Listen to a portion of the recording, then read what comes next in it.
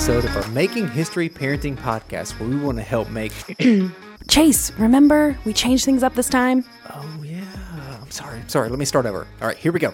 Welcome to our Making History Parenting podcast, Christmas Kids Edition, where your family ministry team will be sharing the Christmas story in a fun, creative way to make the most of your Christmas season and help your kids understand the true meaning of Christmas. And this is the Christmas story. Thanks, Chase. So podcasting has really become a fun medium for people to communicate messages, conduct interviews, offer instructions, and even do fun investigative reporting. There are so many types of podcasts to listen to, and this year for Christmas, we thought it would be fun to create one that families can listen to that tells the Christmas story. And what better way to do that than with some very special guests? My name's Kinley, and I'm the kids pastor, and I'm joined today by a couple of folks who really need no introduction, and I'm so excited. We all started at Rolling Hills at the same time, first as interns and residents, and then we became pastors. Here with me is Anna Townsend, our preschool pastor at Rolling Hills. Oh, and I forgot to mention, I added some fun hype music, Anna. Oh, wow. Kind of scared me at first. Hi, everyone. Thanks for listening. Merry Christmas to all my amazing preschoolers and to all the moms and dads and grandparents and special friends listening. I'm so happy to be here.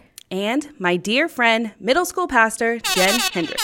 Actually, she's still on maternity leave. Aww. Oh, right. Sweet baby Penny. She is so cute. I know, right? Well, that's okay. We'll miss her, but we can totally rock this Christmas story, just the two of us, right? Actually, she's hired a fill-in. Not sure who it is. I think they're supposed to be here now or soon. I don't know. Well, do you think we should wait? Maybe. Do you hear something? Oh, kinda. Wait, it sounds really familiar, but I can't place it. Oh my. I think I know. Oh, are you kidding me?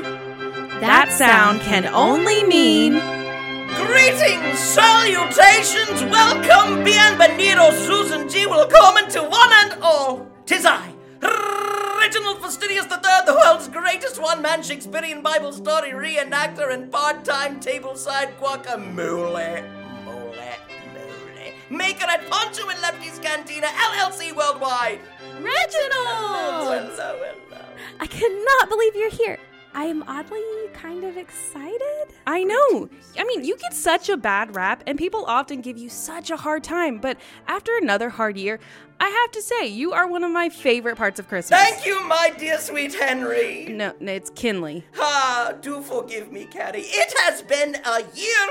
Upon the cancellation of my one-man 10-leopard tour of the lower United States due to the rampant spread of the Delta, can I help you variant of COVID-19, I copy DMC's the day.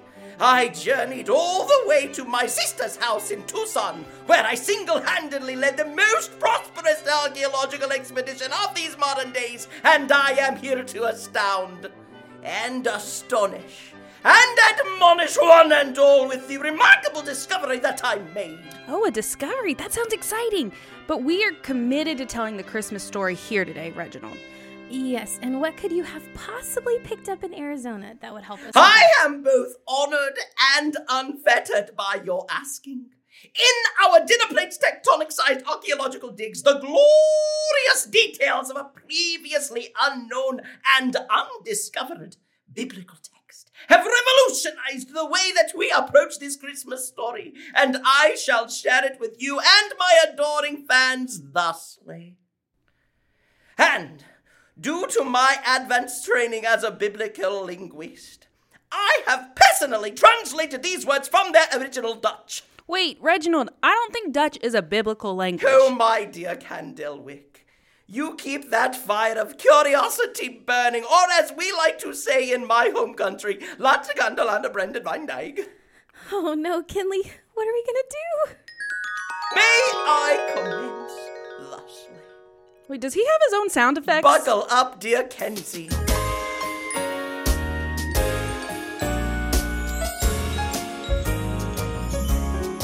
Every herder in Bethlehem liked Jesus a lot. But the Roman high north of Judea did not. He hated Christmas, the whole Christmas season, but do not ask why, no one quite knows the reason. It could have been that his head wasn't screwed on just right, or perhaps that his gladiator-style boots fit too tight. one could deduce that the most likely reason of all was indeed that his heart was 2 sizes too small. Reginald, there is no way that this is ancient text. Yeah, that's just a slightly edited version of How the Grinch Stole Christmas. What? Someone has stoleth Christmas? Not on my watch.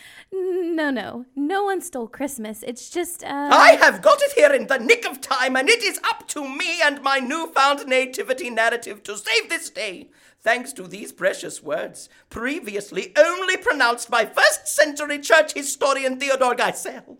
Theodore Geisel is literally the real name of Dr. Seuss. You know, the children's writer? So he wanted thou to think. And now, for these words from my sponsor, please welcome my lovely Boyle and sister. R-A-G-G-I-E. Merry, Merry Christmas. The season is upon us. From our hearts to yours, to the world with great warmth, we love Jesus and you. Thank you, my dear sister, and my history lesson, furthered by my glorious archaeological finds, shall commence. People will know that wasn't his sister, right? Just him disguising his voice? I'm sure. When what to my excavating eyes did appear 3 tiny clay pots and a small rear-view mirror, I sprung from the whole dirt surrounding my brow, my entire team shouting, what did he find now? With relics so old they must be from yore, I shouted, look here, Christmas must mean a bit more. Wait. He's just reading an oddly rewritten version of 'Twas the Night Before Christmas. Yes, we call that Christmas Eve. Not to be confused with Christmas Adam, which is actually 2 days before Christmas. Quite punctual that fellow was. Sundials, no clocks, and we commence. Reginald, you can't be serious. We've literally talked nothing about the actual Christmas story. No angels, no young holy couple in distress, no shepherds, no wise men, and no precious gift from God. I was only just about to get to that glorious part. Okay, but do hurry, because we're running out of time. Oh, hurry? Hurry, did you say? Then hurry I must. Oh, the part where Gabriel came to the girl and said that a son would change the whole world. Then the baby was born on a cold stable floor in the town of King David from yesterday yore. And the shepherds were told by an angelic bird, brought whole herds of sheep to see what had occurred. And the baby, we're told, was in swaddling clothes. No crying he made, so the carol doth go. And the world spread about him, so that we could all show. Oh, the wonderful gift of Christ Jesus. Oh, wow. Thank you, Reginald. While I love You're a Good Man, Charlie Brown. Do you? I played Snoopy in Summer Stock. And Peter Rabbit is a great story. There's so much more to the gospel. Kinley, I think that we might need to unpack this a bit more after Reginald leaves. Yeah, we definitely have some bows to tie. Bows, you say? Why, I'll be down at the Cool Springs Galleria at the gift wrapping station today. Wrapping gifts. How kind of Oh, you. dear Kenny G. Not wrapping gifts, but wrapping rhymes. And on that note, thank you so much. Audience, stay tuned. All right, Reginald. Okay. All right. See ya. Great job.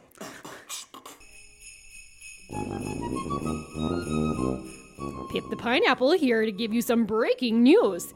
At Rolling Hills, we have approximately 6,000 Christmas Eve services starting the day after Thanksgiving. Wait, no, hang on. I'm getting a note from legal. There's not that many.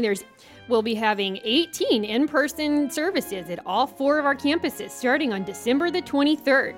For those keeping track at home, that's Christmas Eve, not to be confused with Christmas Eve. There will also be 6 online services, and we'll be on NBC. Childcare is available for 0 to 3-year-olds at all in-person services, and I've heard they're going to be handing out fudgesicles. Wait, another note from legal. Just goldfish. Got it. They'll be giving out goldfish crackers. Anyone aged 4 and up is encouraged to join us in the auditoriums for our in-person worship. Just watch out for those candles. That hot wax will get ya. For more information about all of our in-person and online worship services for Christmas, you can go to rollinghills.church/Christmas. Woohoo! Not /Hanukkah. We don't have anything for that. Thanks for listening. Now back to the story. Anna, Reginald was a lot of fun, but I really think we need to get back to basics and tell the actual Christmas story. I would agree. So, here is a reading of the Christmas story from one of our favorite Bibles, the Jesus Storybook Bible. Here we go. Everything was ready. The moment God had been waiting for was here at last. God was coming to help his people, just as he promised in the beginning. But how would he come? What would he be like? What would he do? Mountains would have bowed down, seas would have roared, trees would have clapped their hands, but the earth held its breath. As silent as snow falling, he came in, and when no one was looking, in the darkness, he came. Thanks, Anna. And then there was a young girl who was engaged to a man named Joseph. Joseph was the great-great-great-great-grandson of King David. One morning, this girl was minding her own business when suddenly a great warrior of light appeared right there in her bedroom. He was Gabriel, and he was an angel, a special messenger from heaven. When she saw the tall, shining man standing there, Mary was frightened. You don't need to be scared. God is very happy with you. Mary looked around to see if perhaps he was talking to someone else. Mary, Gabriel said, and he laughed with such gladness that Mary's eyes filled with sudden tears. Mary, you're going to have a baby, a little boy. You will call him Jesus. He is God's own son. He's the one. He's the rescuer. The God who flung planets into space and kept them whirling around and around. The God who made the universe with just a word. The one who could do anything at all was making himself small and coming down as a baby. Wait, God was sending a baby to rescue the world? But it's too wonderful. How can it be true? Is anything too wonderful for God? So Mary trusted God more than what her eyes could see, and she believed. I am God's servant. Whatever God says, I will do. Sure enough, it was just as the angel had said. 9 months later, Mary was almost ready to have her baby. Now, Mary and Joseph had to take a trip to Bethlehem, the town King David was from. But when they reached the little town, they found that every room was full. Every bed was taken. Go away. There isn't any place for you. Where would they stay? Soon, Mary's baby would come.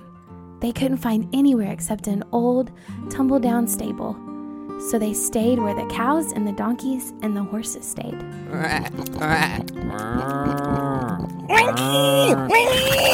And there in the stable, amongst the chickens and the donkeys and the cows and the quiet of the night, God gave the world his wonderful gift. The baby that would change the world was born, his baby son. Mary and Joseph wrapped him to keep him warm. They made a soft bed of straw and used the animal's feeding trough as his cradle. And they gazed in wonder at God's great gift, wrapped in swaddling clothes and lying in a manger. We will name him Jesus, Emmanuel. God has come to live with us. Because, of course, he had.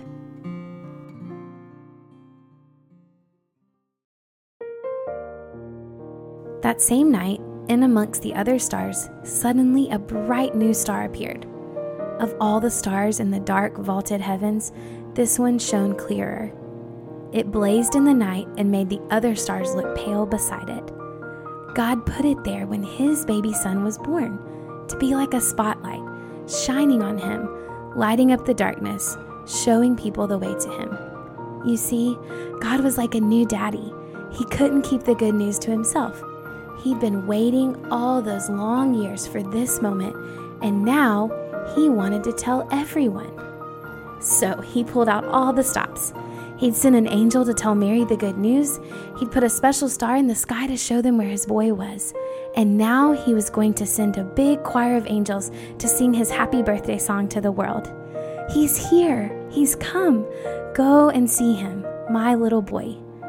Now, where would you send your splendid choir? To a big concert hall maybe, or a palace perhaps? God sent his to a little hillside outside of a little town in the middle of the night. He sent all those angels to sing for a raggedy old bunch of shepherds watching their sheep outside of Bethlehem. I'm a raggedy shepherd. And I'm a scruffy shepherd. We takes care of the sheep. In those days, remember, people used to laugh at shepherds and say that they were smelly and call them other rude names.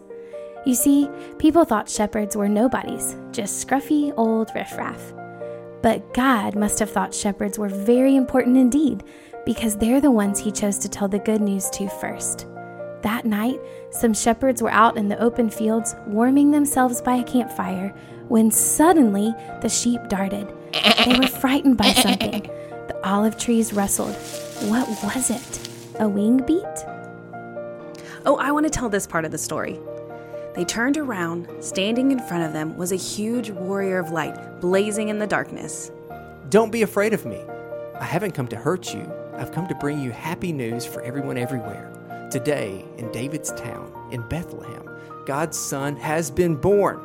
You can go and see him. He's sleeping in a manger.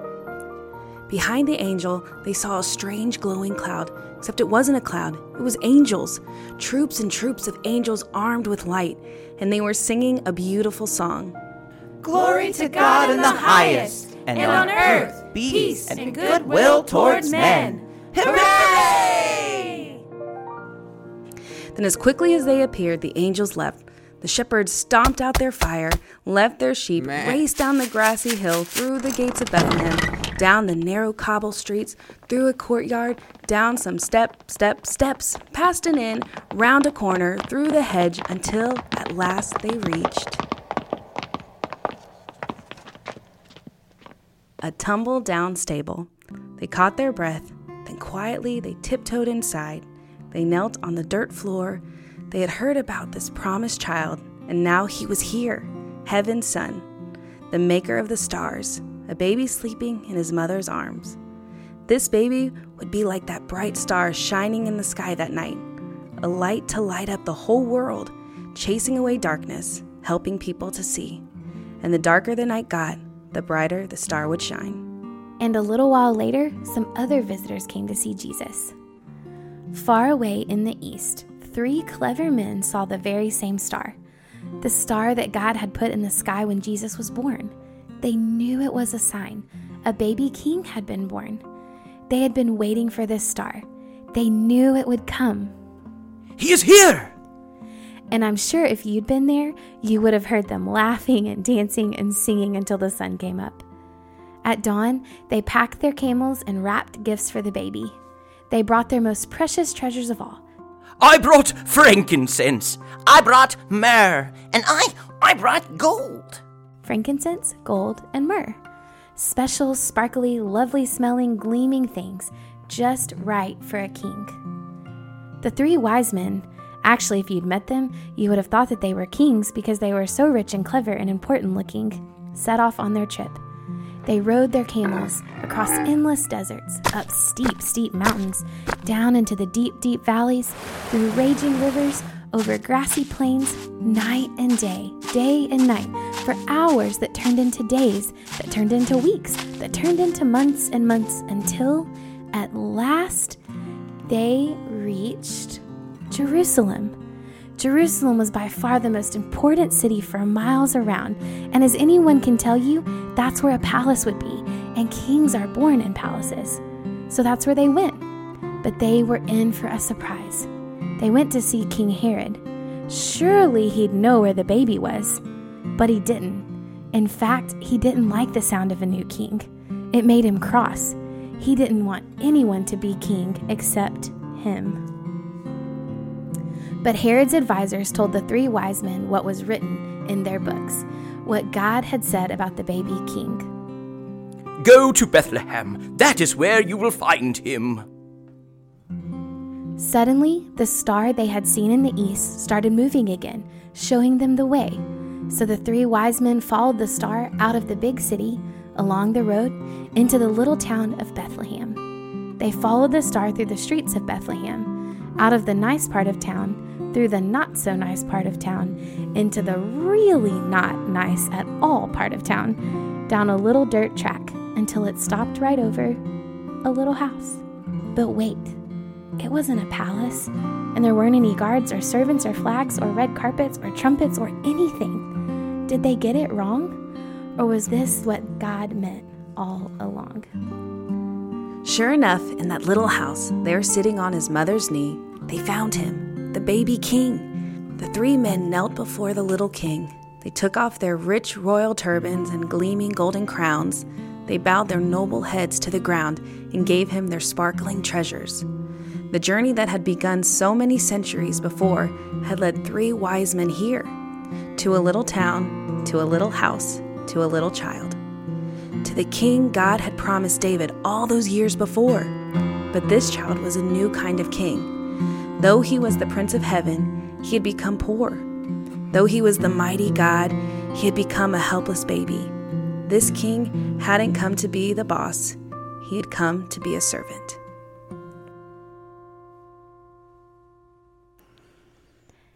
Wow, I just love that story.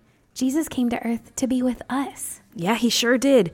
Kids, we hope you have enjoyed listening to one of the best stories ever told. And grown-ups, we hope you did too.